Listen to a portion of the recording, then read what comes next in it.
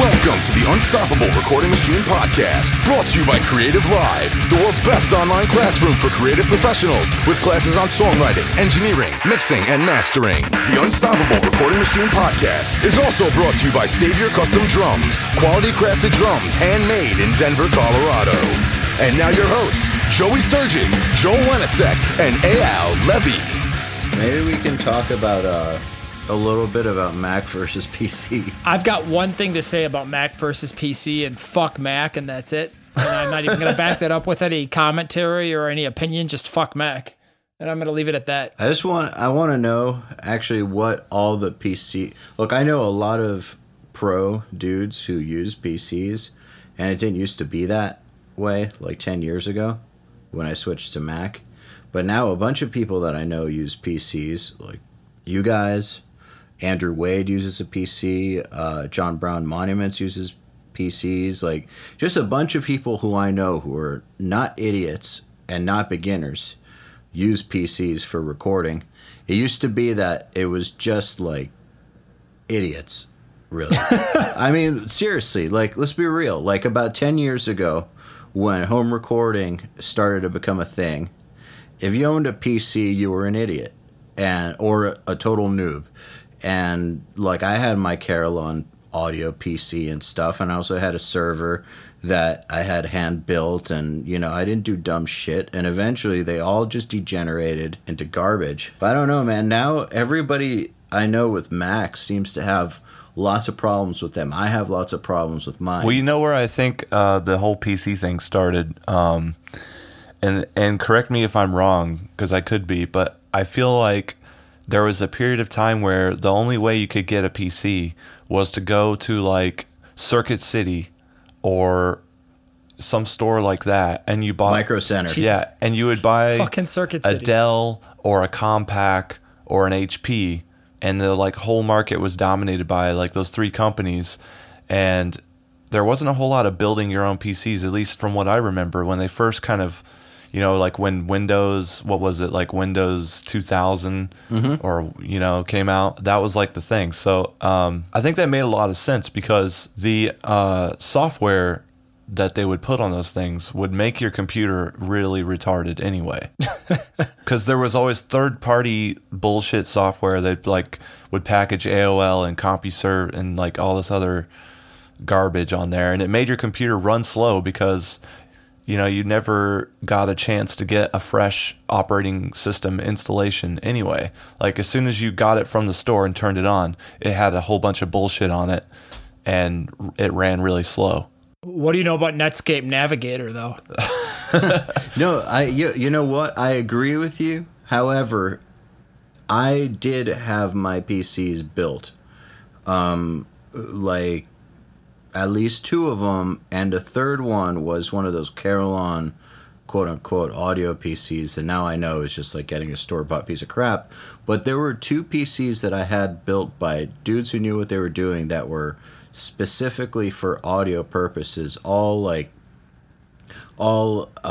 components that were screened and checked out and bought for maximum performance and this and that, and only software that I wanted was loaded onto it, and I knew exactly what was going on this machine. And then within a month, they were still just disorganized pieces of shit. And I don't think it was my fault, but I feel like these days that might not happen. What operating system did you have back then? Man, I'm thinking it was 2000 or XP. There was a lot of driver problems during that period, and I think that was another part of the problem is that it took a long time for all the different manufacturers to come together and make drivers that didn't suck. And part of the reason why that took so long is because Microsoft had to develop a program which was like, you know, look, you're going to go through all these steps and you're going to go through all these quality assurance things so that by the time you put out your hardware, your software is going to be like bulletproof. And it took them, I think they didn't even finish that until Windows 7. When did that come out? Windows 7 came out like in the last 5 years, I think. So it took a long time. Okay. So back in 2003, 2004, when I switched to Mac, I think then what you're saying is that my concerns were legitimate. Yeah, Like, exactly. Yeah. yeah, I just think that if they ran, and this is just my theory because I don't have PCs, I have all Macs, but if PCs ran now the way they ran when I was using them, people who were professional wouldn't be using them. There wouldn't be this migration back to PC.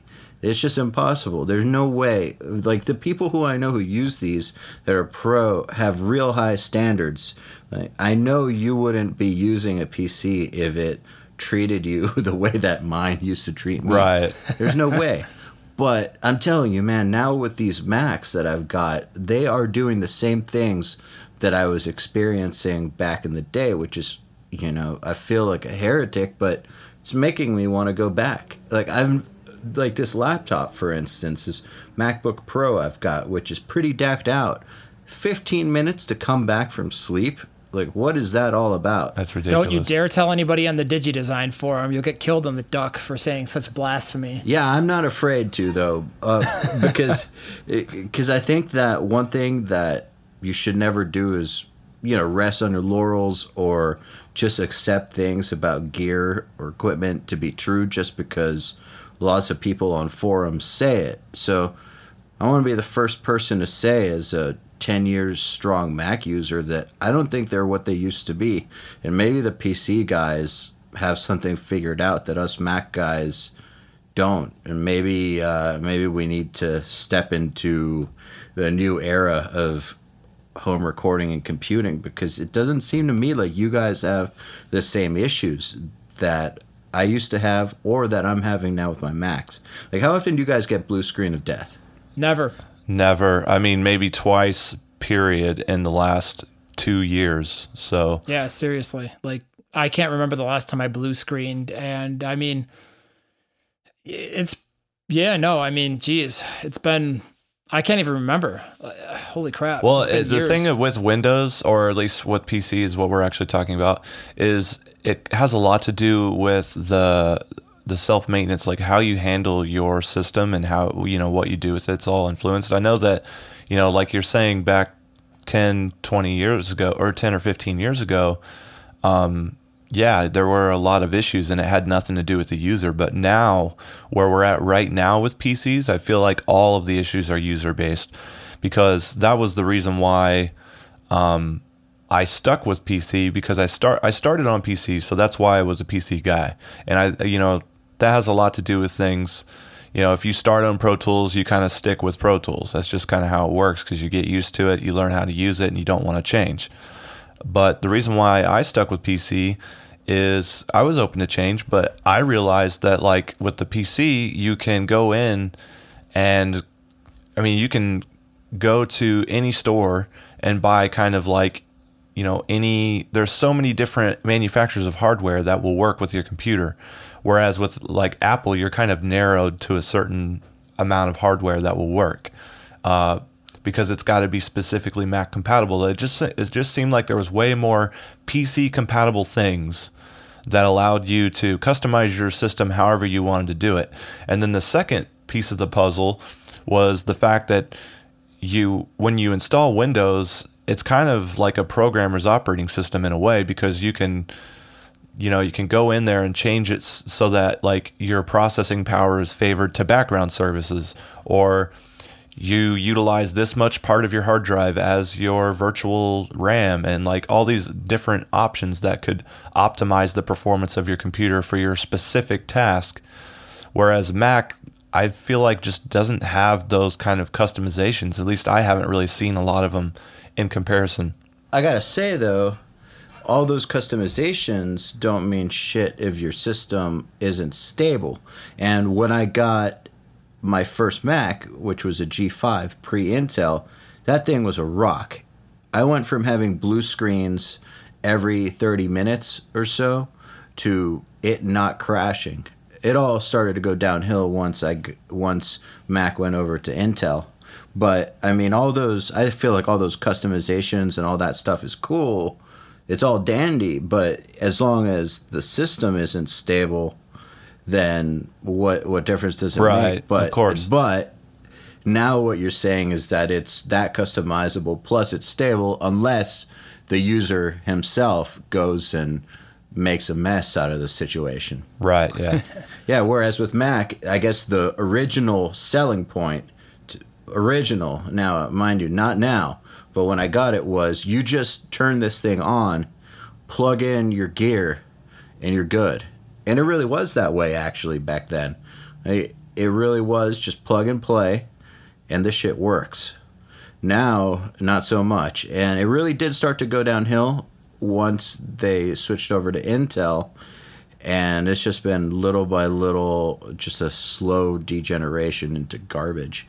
But yeah, now I'm starting to think that maybe it's time to go back.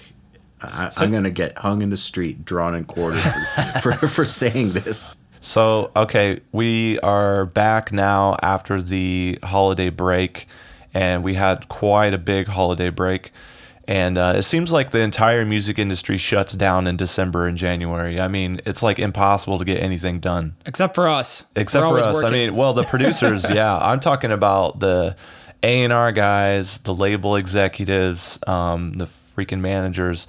Everybody is pretty much on a beach or on vacation or unreachable for those 2 months. And I was going to ask you guys if you've experienced the same thing. Absolutely. How do we sign up for that? Man, it would be nice, right? I work over like every possible second of the holidays, except for maybe like Christmas Eve, and I know you guys do too. And it's like, how do we get that job where we can just take off the entire month of December and halfway into the new year and just resume as if nothing, we didn't miss anything important? Yeah. Well, here's what happens is you get Thanksgiving, and then you get Christmas Eve, Christmas, New Year's Eve, New Year's Day. Then you get CES, which is a major convention that happens in Vegas, and tons of people go, including a lot of music tech companies. And then you get NAMM, and it's just like, boom, you've lost 60 days, like just in that period of time. I just figured it out. The difference is they get to set the stupid, ridiculous deadlines that we have to meet. So they're just like, oh yeah, we'll just get this done by some arbitrary date. And then we're all like, holy crap, I guess we're not going to sleep over Christmas and spend any time with our families. And reality is they're sitting on a beach somewhere not giving a crap. And we're all pissed off and ornery because we didn't get any time off. And then they're like, oh, so how was your holiday session? You're just like, shut up. Well, I know what one of my first fights was with a label. Yeah, I want to hear this. Was one of my first, well, not as a member of a band who was signed to a label, but as a producer having to deliver something. It was one of these situations where they booked far too little time. That happens. Yes, this happens. But I was offering to give a little extra time because holiday break was coming up, and they're saying, no, we need it December 19th. It's like, no, you don't need it December 19th. You're not even going to be in the office December 19th. What are you going to do between December 20th and January 10th? What are you going to do with this album? Nothing. It's just piss you off. That's what they're going to do. Exactly. So why don't you give me till January 10th? I won't charge you. I'll work on it now and again during the holidays. We'll be able to sit on it, let it grow, see if we hate it or love it or whatever, add 13K by 0.3 dB to the kick drum and actually 15. Yes, and make everybody happy. But no, it's got to be in December 19th. And I just called bullshit, and it was my first fight. But would they budge? Did they finally budge or no? I just didn't hand it in until they got back in town. Well, I'm going to try that next time. Yeah, that's good the luck. Joey approach right there. Just fucking do what you want. It didn't work out great for me, but I still don't take it back. And I don't feel bad about it, no regrets, because it's just somebody throwing their weight around. There's no reason for something to be due December 19th in the music industry. It is true what you just said. Starting with Thanksgiving and ending with NAMM, the majority of the suits, we can just call them the suits, are on vacation in the music industry. That doesn't mean that the people making the music are on vacation. They're actually working harder than ever because they have to make music, meet arbitrary deadlines, hang with their families, and get ready for NAMM. Plus do Christmas shows and all this stuff. So actually, the people on the creative side of the music industry, I think in some ways are busier than ever. Yeah. It's just impossible to get phone calls answered or emails returned. So the moral of the story is don't hit up your engineer or producer during the holidays. We're pissed off and cranky. Oh, yeah, cranky as fuck. Yeah, every single holiday season for the past, I don't know, 5 years has kind of been the same. It's like after it happens, after you go through it the last time, you're like, oh, next year I'm just going to put my foot down and I'm going to take a break and I'm just not going to answer emails. And every year it never fails. You fall into the same trap. There's always something you're like, man, I want to get that Christmas bonus. I want to take on that extra project. Just it's only going to take me a couple days. And then it spirals out of control and you always become too busy and do too many things. At least if you're like me, that's what you do. So I figured out the secret to not doing any work. What is it? Over the holidays. Please tell me. I don't know how much work you got done, but I think you tapped into the secret as well, which is move. Though I don't know if you moved to a different city. So I would say that move to a different city during the holidays and then you won't get any work done. Yeah. That would never happen in my world because even though I was moving, the first thing I did is hook up an ITB version of a mixing setup. And while I was supposed to be moving, I was actually mixing half of the day. And everybody in the world thought I was moving and cleaning and painting and all that bullshit. No, I was actually shitting out mixes as quickly as I could. So the 3 or 4 days that I actually did move, I didn't die. And I still got way behind. And I don't know. I perpetually screw myself. I'm like Joey. We always take more work than we can handle and we can't say no to people. So what ends up happening is just an onslaught of work. Every day you come in and you're just behind by days, if not weeks, and you're trying to catch up, and it's just an issue of who irritates you the most that day and needs their stuff turned in right away. So yeah, I mean, I do that. I do that too. It's horrible. Problems of ambition. Definitely. Not knowing how to say no is a toughie. However, this time around, man, I decided I was going to move and do it right. And I didn't want to be living out of boxes for the next 8 months. So I just decided I was going to get it done and fuck working for a little bit so that once I got to work, I could be fully committed to working and not have all this stuff hanging over my head move-wise. But that's because I used to live in a place where I shared the space with bands 24/7, and it was interfering with my work not to have a house. So I made it a priority to have my house totally taken care of so that I could then have the mental capacity to focus on work. So, everyone's different in that regard, but I think that in the past I would have done the same thing you did, which is pretend like I was moving and then just work the whole time anyways. Yeah, me and you just swapped places because I was living in an apartment, so it was basically impossible for me to have bands over. And I did that on purpose because I knew that if I did get into a situation where bands could live with me, it would ultimately end up happening. Because you always, you get pitched the right deal and you want to do it. And part of the deal is the band lives with you. So it's like you can never escape it. But what happened to me is I moved from the apartment into a new house out here in the country. And now I set up a whole band place in my basement. And now I've got bands living with me again. I can tell when you have a band because, it's funny because he'll be like getting up at my schedule, which is, 7, 8 in the morning. He'll be in at work. And then slowly towards the end of the week, it'll be like 5 o'clock in the evening by Thursday or Friday that Joey wakes up and be like, hey, dude, so what's going on? What are we working on? And I'm like, 5 p.m., dude, in a week? What the fuck? I know. Well, it's crazy how skewed your set schedule will get because there's a couple days where you just got to put in 2 shifts. I mean, it's just the only way to get stuff done. And you're at the end of your first shift and it's 11 p.m. and you're about to start your second shift and go till 6 a.m. and it's rough, man. But I've got bands here right now, and that's what's going on with me. I'm working on the Micah Relocate record. They're a band on Artery Recordings, and I'm wrapping up Conquer Divide right now. We're in the final stages of editing and mixing, and both of these records will come out probably before Warped Tour or around that time. So pretty stoked about it. That's awesome. And they're not both staying with you? Well, the Conquer Divide was an interesting scenario because I'm dating one. Well, of I was the about to say members. that's kind of staying with you. Yeah. Micah is living is here. that difficult? Actually, yeah, and I mean, we could talk about this if you want, but I would just say don't record your significant other. It's not fun. I was going to say, because if my wife was in on a project, she'd be like, what are you doing working on this business on the phone right now? Why aren't you editing my vocalist? I'd be like, I will be in a half an hour, but right now I'm taking care of an emergency and negotiating a deal.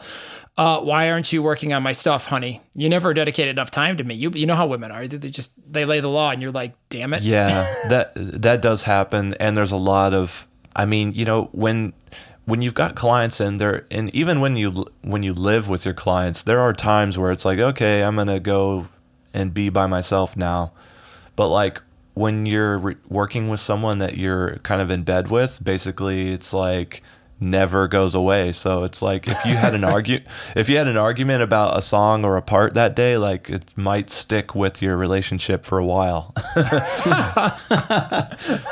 and it's very interesting, and I don't recommend it to anyone. Honey, do you want to go on a date Thursday, just me and you, and maybe we'll go see a movie or something, or go out to eat? Well, not really, until you put that string part in that chorus that I wanted you that you didn't like. Well, I'll add to that. Don't record an ex-significant other either. Oh shit! Oh my Did you god! do that? Yeah, I did. Holy Whoops. shit! Who was it? Can you say? It was just this girl that I dated a while ago, and we broke up a while ago, and then she got some project together and asked me to record her, and oof.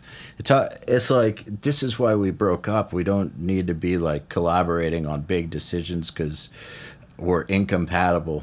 It just all came back the minute we were in a control room together. Was she at least like dating somebody else in the project to make Yes. it really awkward? Oh, He great! he was paying for it. Oh shit! Can you guys stop making out in the vocal booth? Can we get to this next take? It's a little bit weird for me. Thank you. No, that part wasn't weird. I liked him, and I was over it. Maybe he wasn't, but he was super, super rich, so they were cool to pay full rate, and I couldn't pass it up. But it wasn't that there was any lingering stuff between us. It was just The dynamic. the dynamic was weird because there's a reason that the relationship ended. And so when you're recording somebody, I think that you are entering into you can call it a pseudo relationship with them. And so if you have a romantic history or something, whatever the quirks of that romantic relationship are will come out all over again. Whatever problems you guys had with each other will come out in the control room.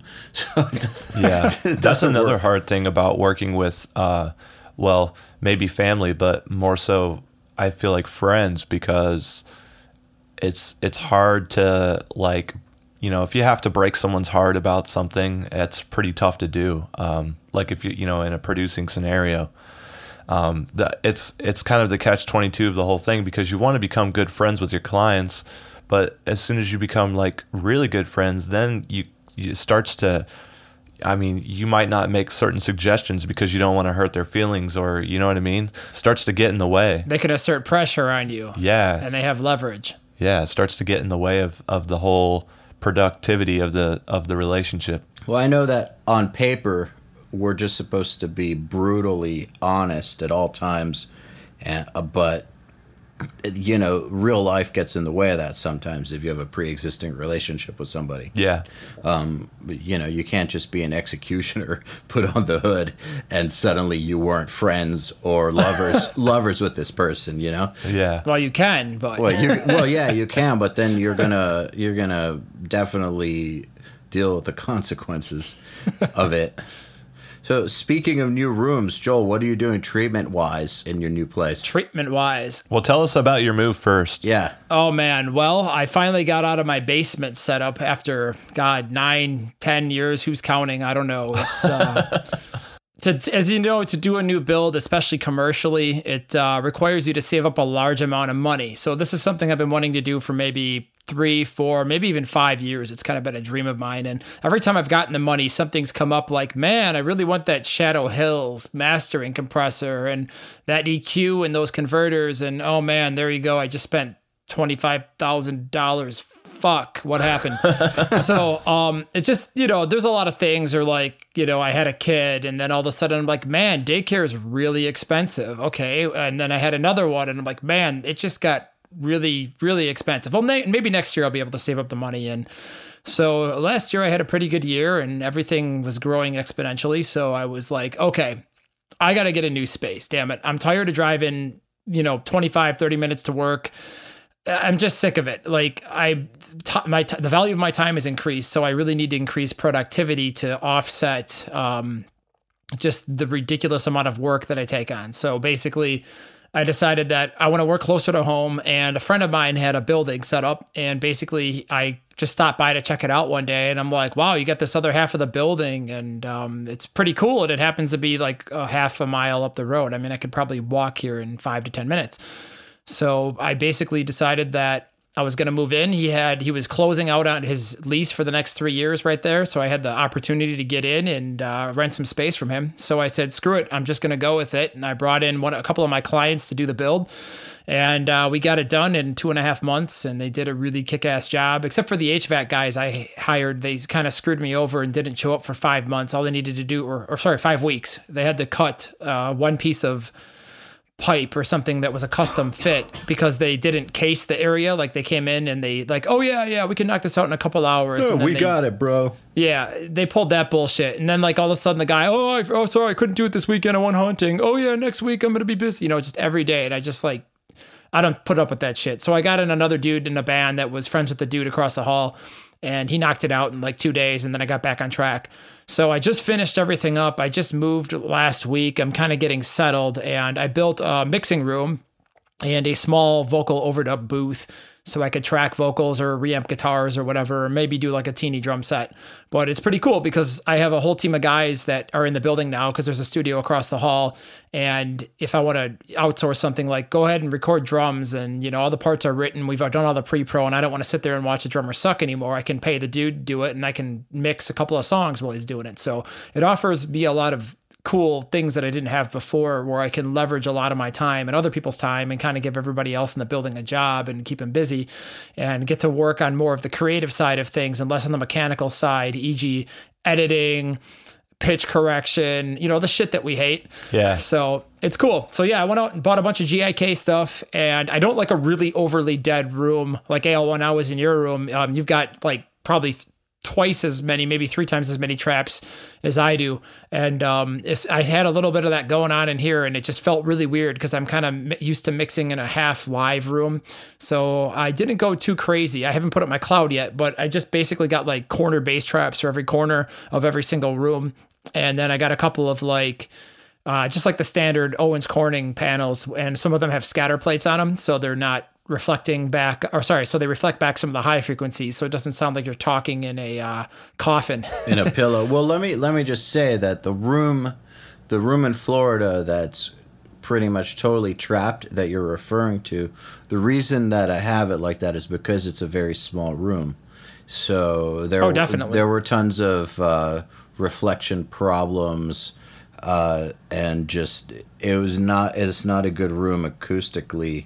So, it was pre-built too, correct? Yeah, so exactly. You were stuck with the original dimensions. You couldn't just come in and get like, what are the correct dimensional setups? Yes, absolutely. So if I was going from scratch and building a room, I'd build it in a way to where you didn't need that much treatment. But I think that in lieu of starting from scratch with the room, the best thing you can do is to treat the fuck out of it, or do a really good job to learn the room. Yeah, well, I mean, there's 2 things to it. That is that if you go out and buy a bunch of treatment for your current room, it may cost you $2,000-$3,000 to do. But if you want to build a room correctly from scratch, add a 0 to that. So at least, yes, absolutely. So it's kind of like, in a weird way, a kind of a drop in the bucket to just go and grab some of the. I mean, there's like Real Traps and GIK, and I'm sure there's a couple other good ones online. But there's a lot of companies that make a good pre-made trap.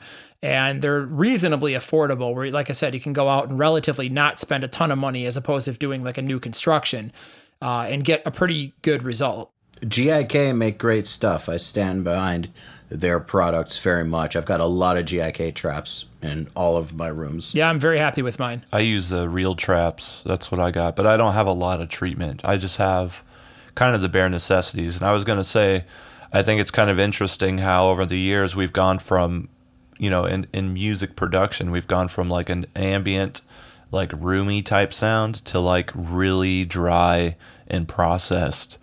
And I don't know if I would have ever survived in that era where everything had to have like good space, because I've never had a good space, and I always work out of like less than ideal situations. But I kind of prefer that, because I don't like, I've been in nice studios and I sit down and I listen to stuff, and to me it just sounds weird. Like I'm just used to hearing things in a normal environment, not like in a treated environment, or you know what I mean, like a specifically designed for sound environment. Like all that is kind of odd to me. I'm just used to hearing music like in a living room or in a bedroom. So I remember you complaining to me once about going into studios and mixing and then coming out and you'd be like, man, it sounds so sick. And then getting back home and being like, dude, what the hell is this shitty mix I just turned out? I know. Yeah. I think that's a huge part of my sound, is that I'm mixing in a probably a horrible environment. I mean, it doesn't sound horrible to me, but I'm used to hearing stuff like in that kind of space.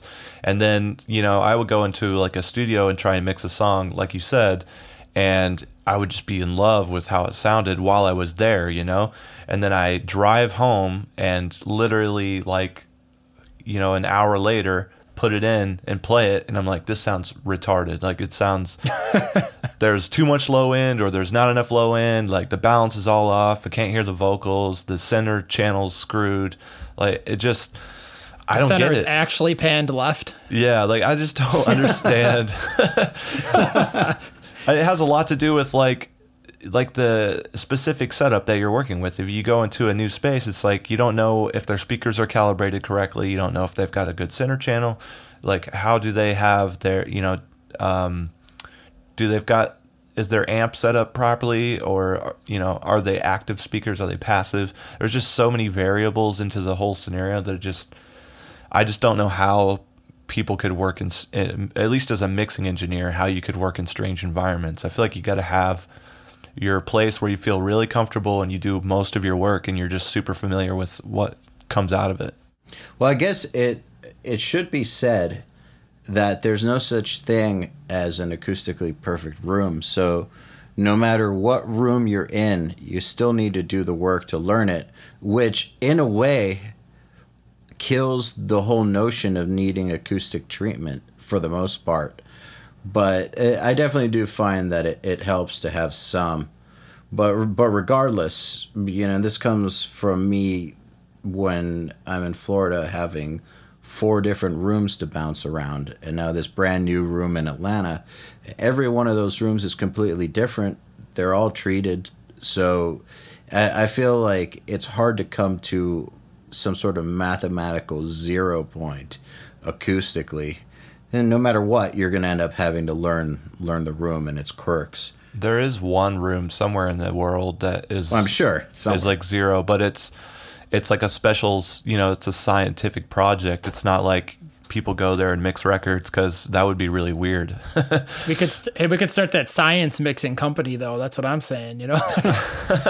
Well, the way I look at it is, you know, the average consumer is not going to hear this in a perfectly tuned room. So I might as well hear what they're going to be hearing and make my decisions that way. Yeah, definitely being comfortable in your own setup is, I mean, I mixed my basement setup. I mean, Joey, you've seen my old setup. I had a carpeted floor and like a 13 by 14 room or something, or 12 by 14 or something really ridiculously small. And it was the worst treated room, I'd like to say, forever. But, you know, I was able to get songs and top 40 radio and stuff and mixes out of that room. So really, you just got to really learn your speakers and your room and learn how it translates. And once you figure that out, I mean, I really feel like if you're worth any bit of salt as an engineer, or a mixer, or a producer, you know, once you learn your room and how it translates, you should be able to kick out a pretty decent recording out of a space, no matter how good or bad it actually is. Yeah. That brings up a question that I get asked a lot. You know,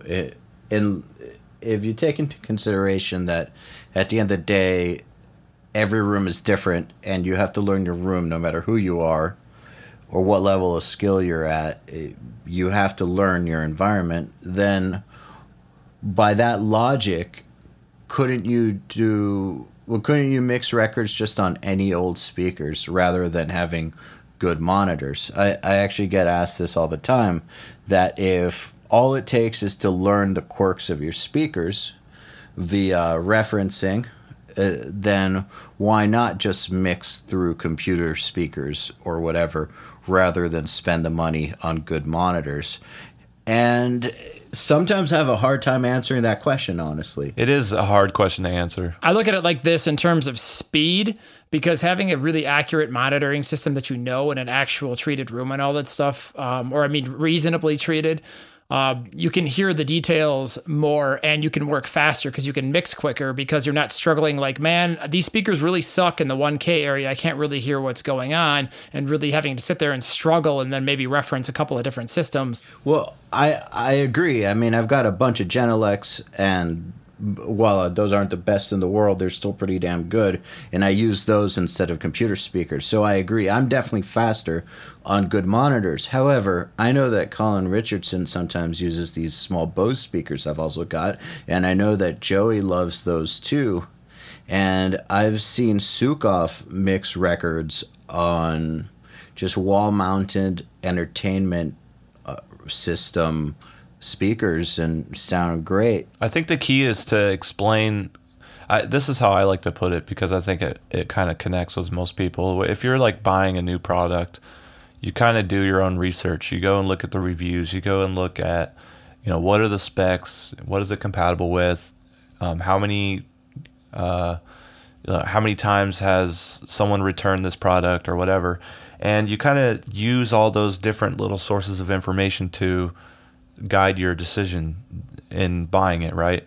So I think it's kind of the same thing as where if you have a lot of different listening sources, different size speakers, different kinds of speakers, you're informing yourself the best you can about the decisions that you're making, which ultimately influences better decision making. So I think having as many sources, I like to have headphones, consumer speakers, and then my monitors, and that's like the three active things that are hooked up and I can switch between with my controller.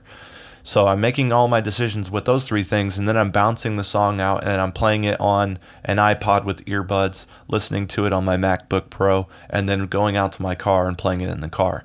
And I make more decisions, based off of those three listening environments. So the more you inform yourself about every little change you're making, the smarter your changes will be and the better the song will be because of it. Yeah, absolutely. If, for instance, if there's something that sticks out weird, but it only sticks out weird in one environment, maybe it's that one environment and not the mix. Yeah, and you got to be logical about it too. So Al, you got this new room you moved into, and I remember seeing some stuff about it being kind of square. Yes. So tell us about the nightmare of getting that thing under control. So far, it hasn't been that big of a nightmare because I already had a ton of traps that I brought with me. Tons of bass traps and high-frequency traps already. So just first thing I did when I got here, and mind you, this room is on paper the worst possible room you could get into.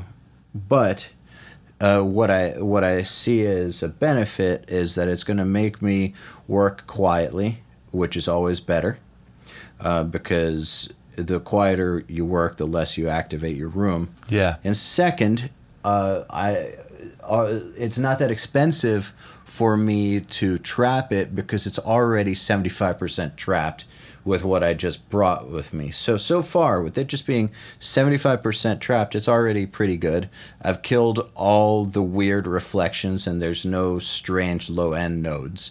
So it's one of those situations where, yeah, if you saw it on paper, you would be like, hell no. But in all reality, it's fine. And I think that the fact that the ceiling is tall is probably a saving grace. But more than likely, I'm just going to go ahead and trap the entire room. That's kind of where I'm headed with this. I still have yet to hear what a mix done in here translates to in the world, and I guess that'll be the real the real deciding factor. But the little bit of work I've done in here so far, I haven't had a situation where I'm like, wow, that's just horrible. I can't hear anything. I actually had a room at my place in Florida that I built, the wood room with all the windows, that was dimensionally much better than this, and it was impossible to hear anything. Wow. So, and I think it was because of all that glass. Yeah. But I just kind of feel like you can't judge a room by the dimensions on paper. Yeah. I've been lucky, man. One of the places where I did a lot of my work was in a attached garage to a house that was converted. Oh, the garage. Well, I remember that. Not that garage. A different garage. The other one. Yeah, the other garage. The one, I think you actually... Yeah, you've been to the second garage because... I was in that house. That was with the Spider-Man tat. Yeah, that's right. We're not telling that story. But anyway... that one's great. That's for another time. Yeah, I had a space where... Okay, so I had a ranch-style house, and there was an attached garage to it. But they converted the attached garage to like a living space. So it had walls and floors and, and a ceiling and all that. And it was insulated. And what my point is that I've always been lucky because I'll move into a spot and I'll just try it. Like, I don't go in there and say, all right, let's get out the rulers, the mirrors, and, figure this whole thing out with string and all that. Like, I would just move into a space, set up the speakers, and hit play, and just be like, sounds cool. Joey, if you build it, they will come. A Field of Dreams, Sturgis.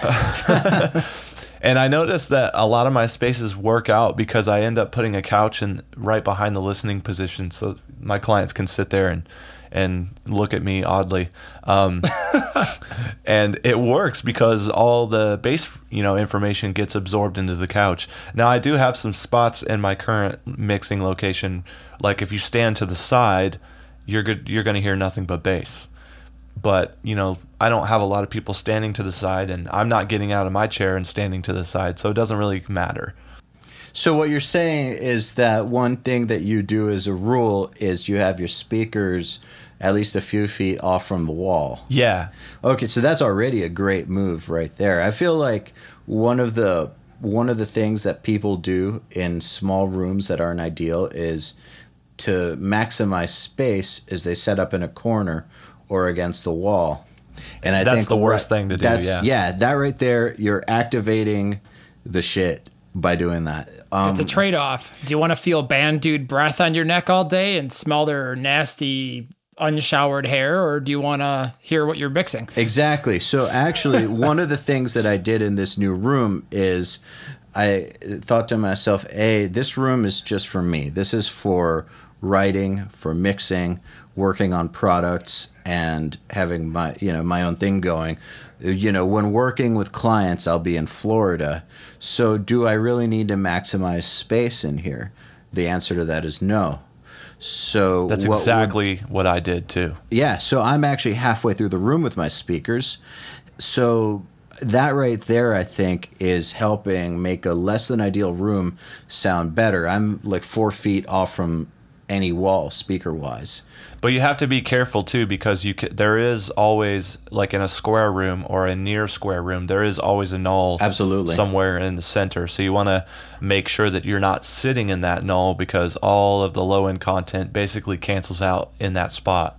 And that was when I first set up in this room, I had an oh shit moment, because I hit play on the first song and I was like, this is weird. This sounds really weird.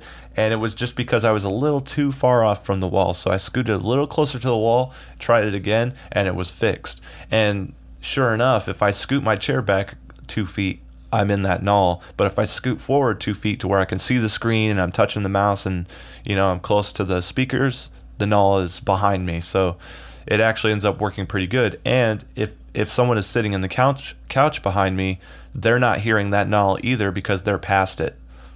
So no one is ever sitting in the null, and I got lucky again. So I remember being in AL's space in Florida and sitting on that side couch. Whoa, and yeah. I'm like, that sub was amazing. I'm like, this is like the beefiest sub I've ever heard. And then when I finally sat down up at the board, I'm like, man, where'd the bass go? Yeah, totally. That's something where I ended up just learning that room and going with it, because there was no other physical place to put that sub. Is massive. But if that room, the one in Florida, that control room, was maybe redesigned or had a different desk, I would get a desk where I could have the sub in the middle of it. Yeah, because you had it off to the side, and then Yes. and then in addition to that, you've got a chair that's off to the side too, so it gets really Yeah. I bet some people like to sit there. It's a stupid desk, basically. It's one of those. It was built for a Control 24, and it has one of those ISO rack things in it off to the side, so you can never sit quite in the center, which is really annoying. I just got used to it, but it's definitely annoying. Well, it was pretty well balanced. I mean, you had the room treated really well. Yeah. I just remember sitting on that couch and like, oh yeah, just listening to those kick drums coming through, and I'm just all stoked. And then I'd stand up, be like, what happened? Yes, exactly. Turn on the bass. Well, it's one of those things where, again, it's not ideal, but everyone that works in there learns it and makes do. And we've had a good run of stuff coming out of there. Now, it's funny that you say that you like that corner, because I've had a lot of guys, you're more of a rock dude, but some of the death metal guys who come in hate that corner, because when the double bass Sounds like chaos. yeah, exactly. When the double bass gets going, or anything at high BPM or fast subdivision gets going, that, like you said, that corner becomes total chaos. Thank you for inspiring me. I just came up with my next product, guys. What we're going to make is a set of earbuds that have a high pass filter in it. For death metal dudes who want to just go through life not hearing any low end at all. Or black metal guys. Perfect. Yeah, sounds like it'll do well. Well, hey, we're going to wrap this up, you guys. I just want to summarize a couple of the things that we went over.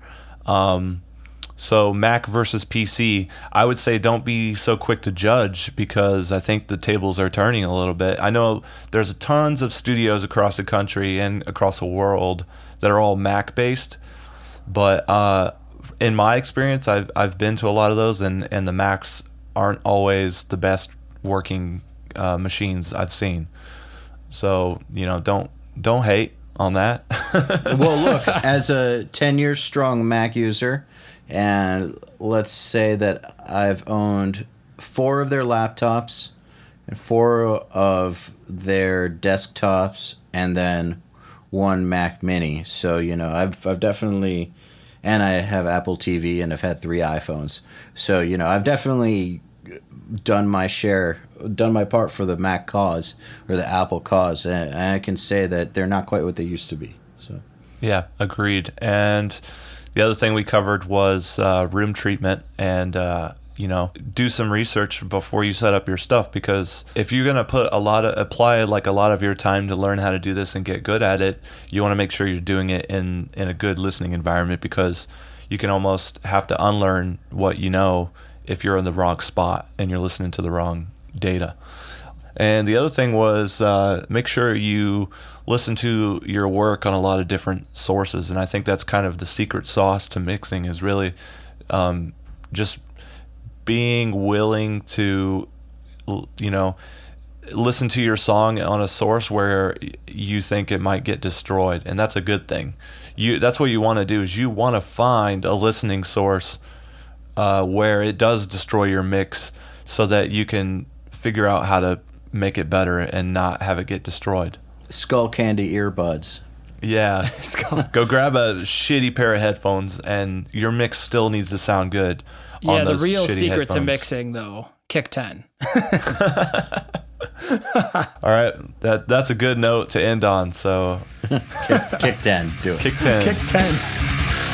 The Unstoppable Recording Machine Podcast is brought to you by Creative Live, the world's best online classroom for creative professionals, with classes on songwriting, engineering, mixing, and mastering. Go to creativelive.com/audio to start learning now. The Unstoppable Recording Machine Podcast is also brought to you by Savior Custom Drums, quality crafted drums, handmade in Denver, Colorado. Go to SaveYourCustomDrums.com to start building your custom drum collection now. To ask us questions, suggest topics, and interact, visit urmacademy.com and subscribe today.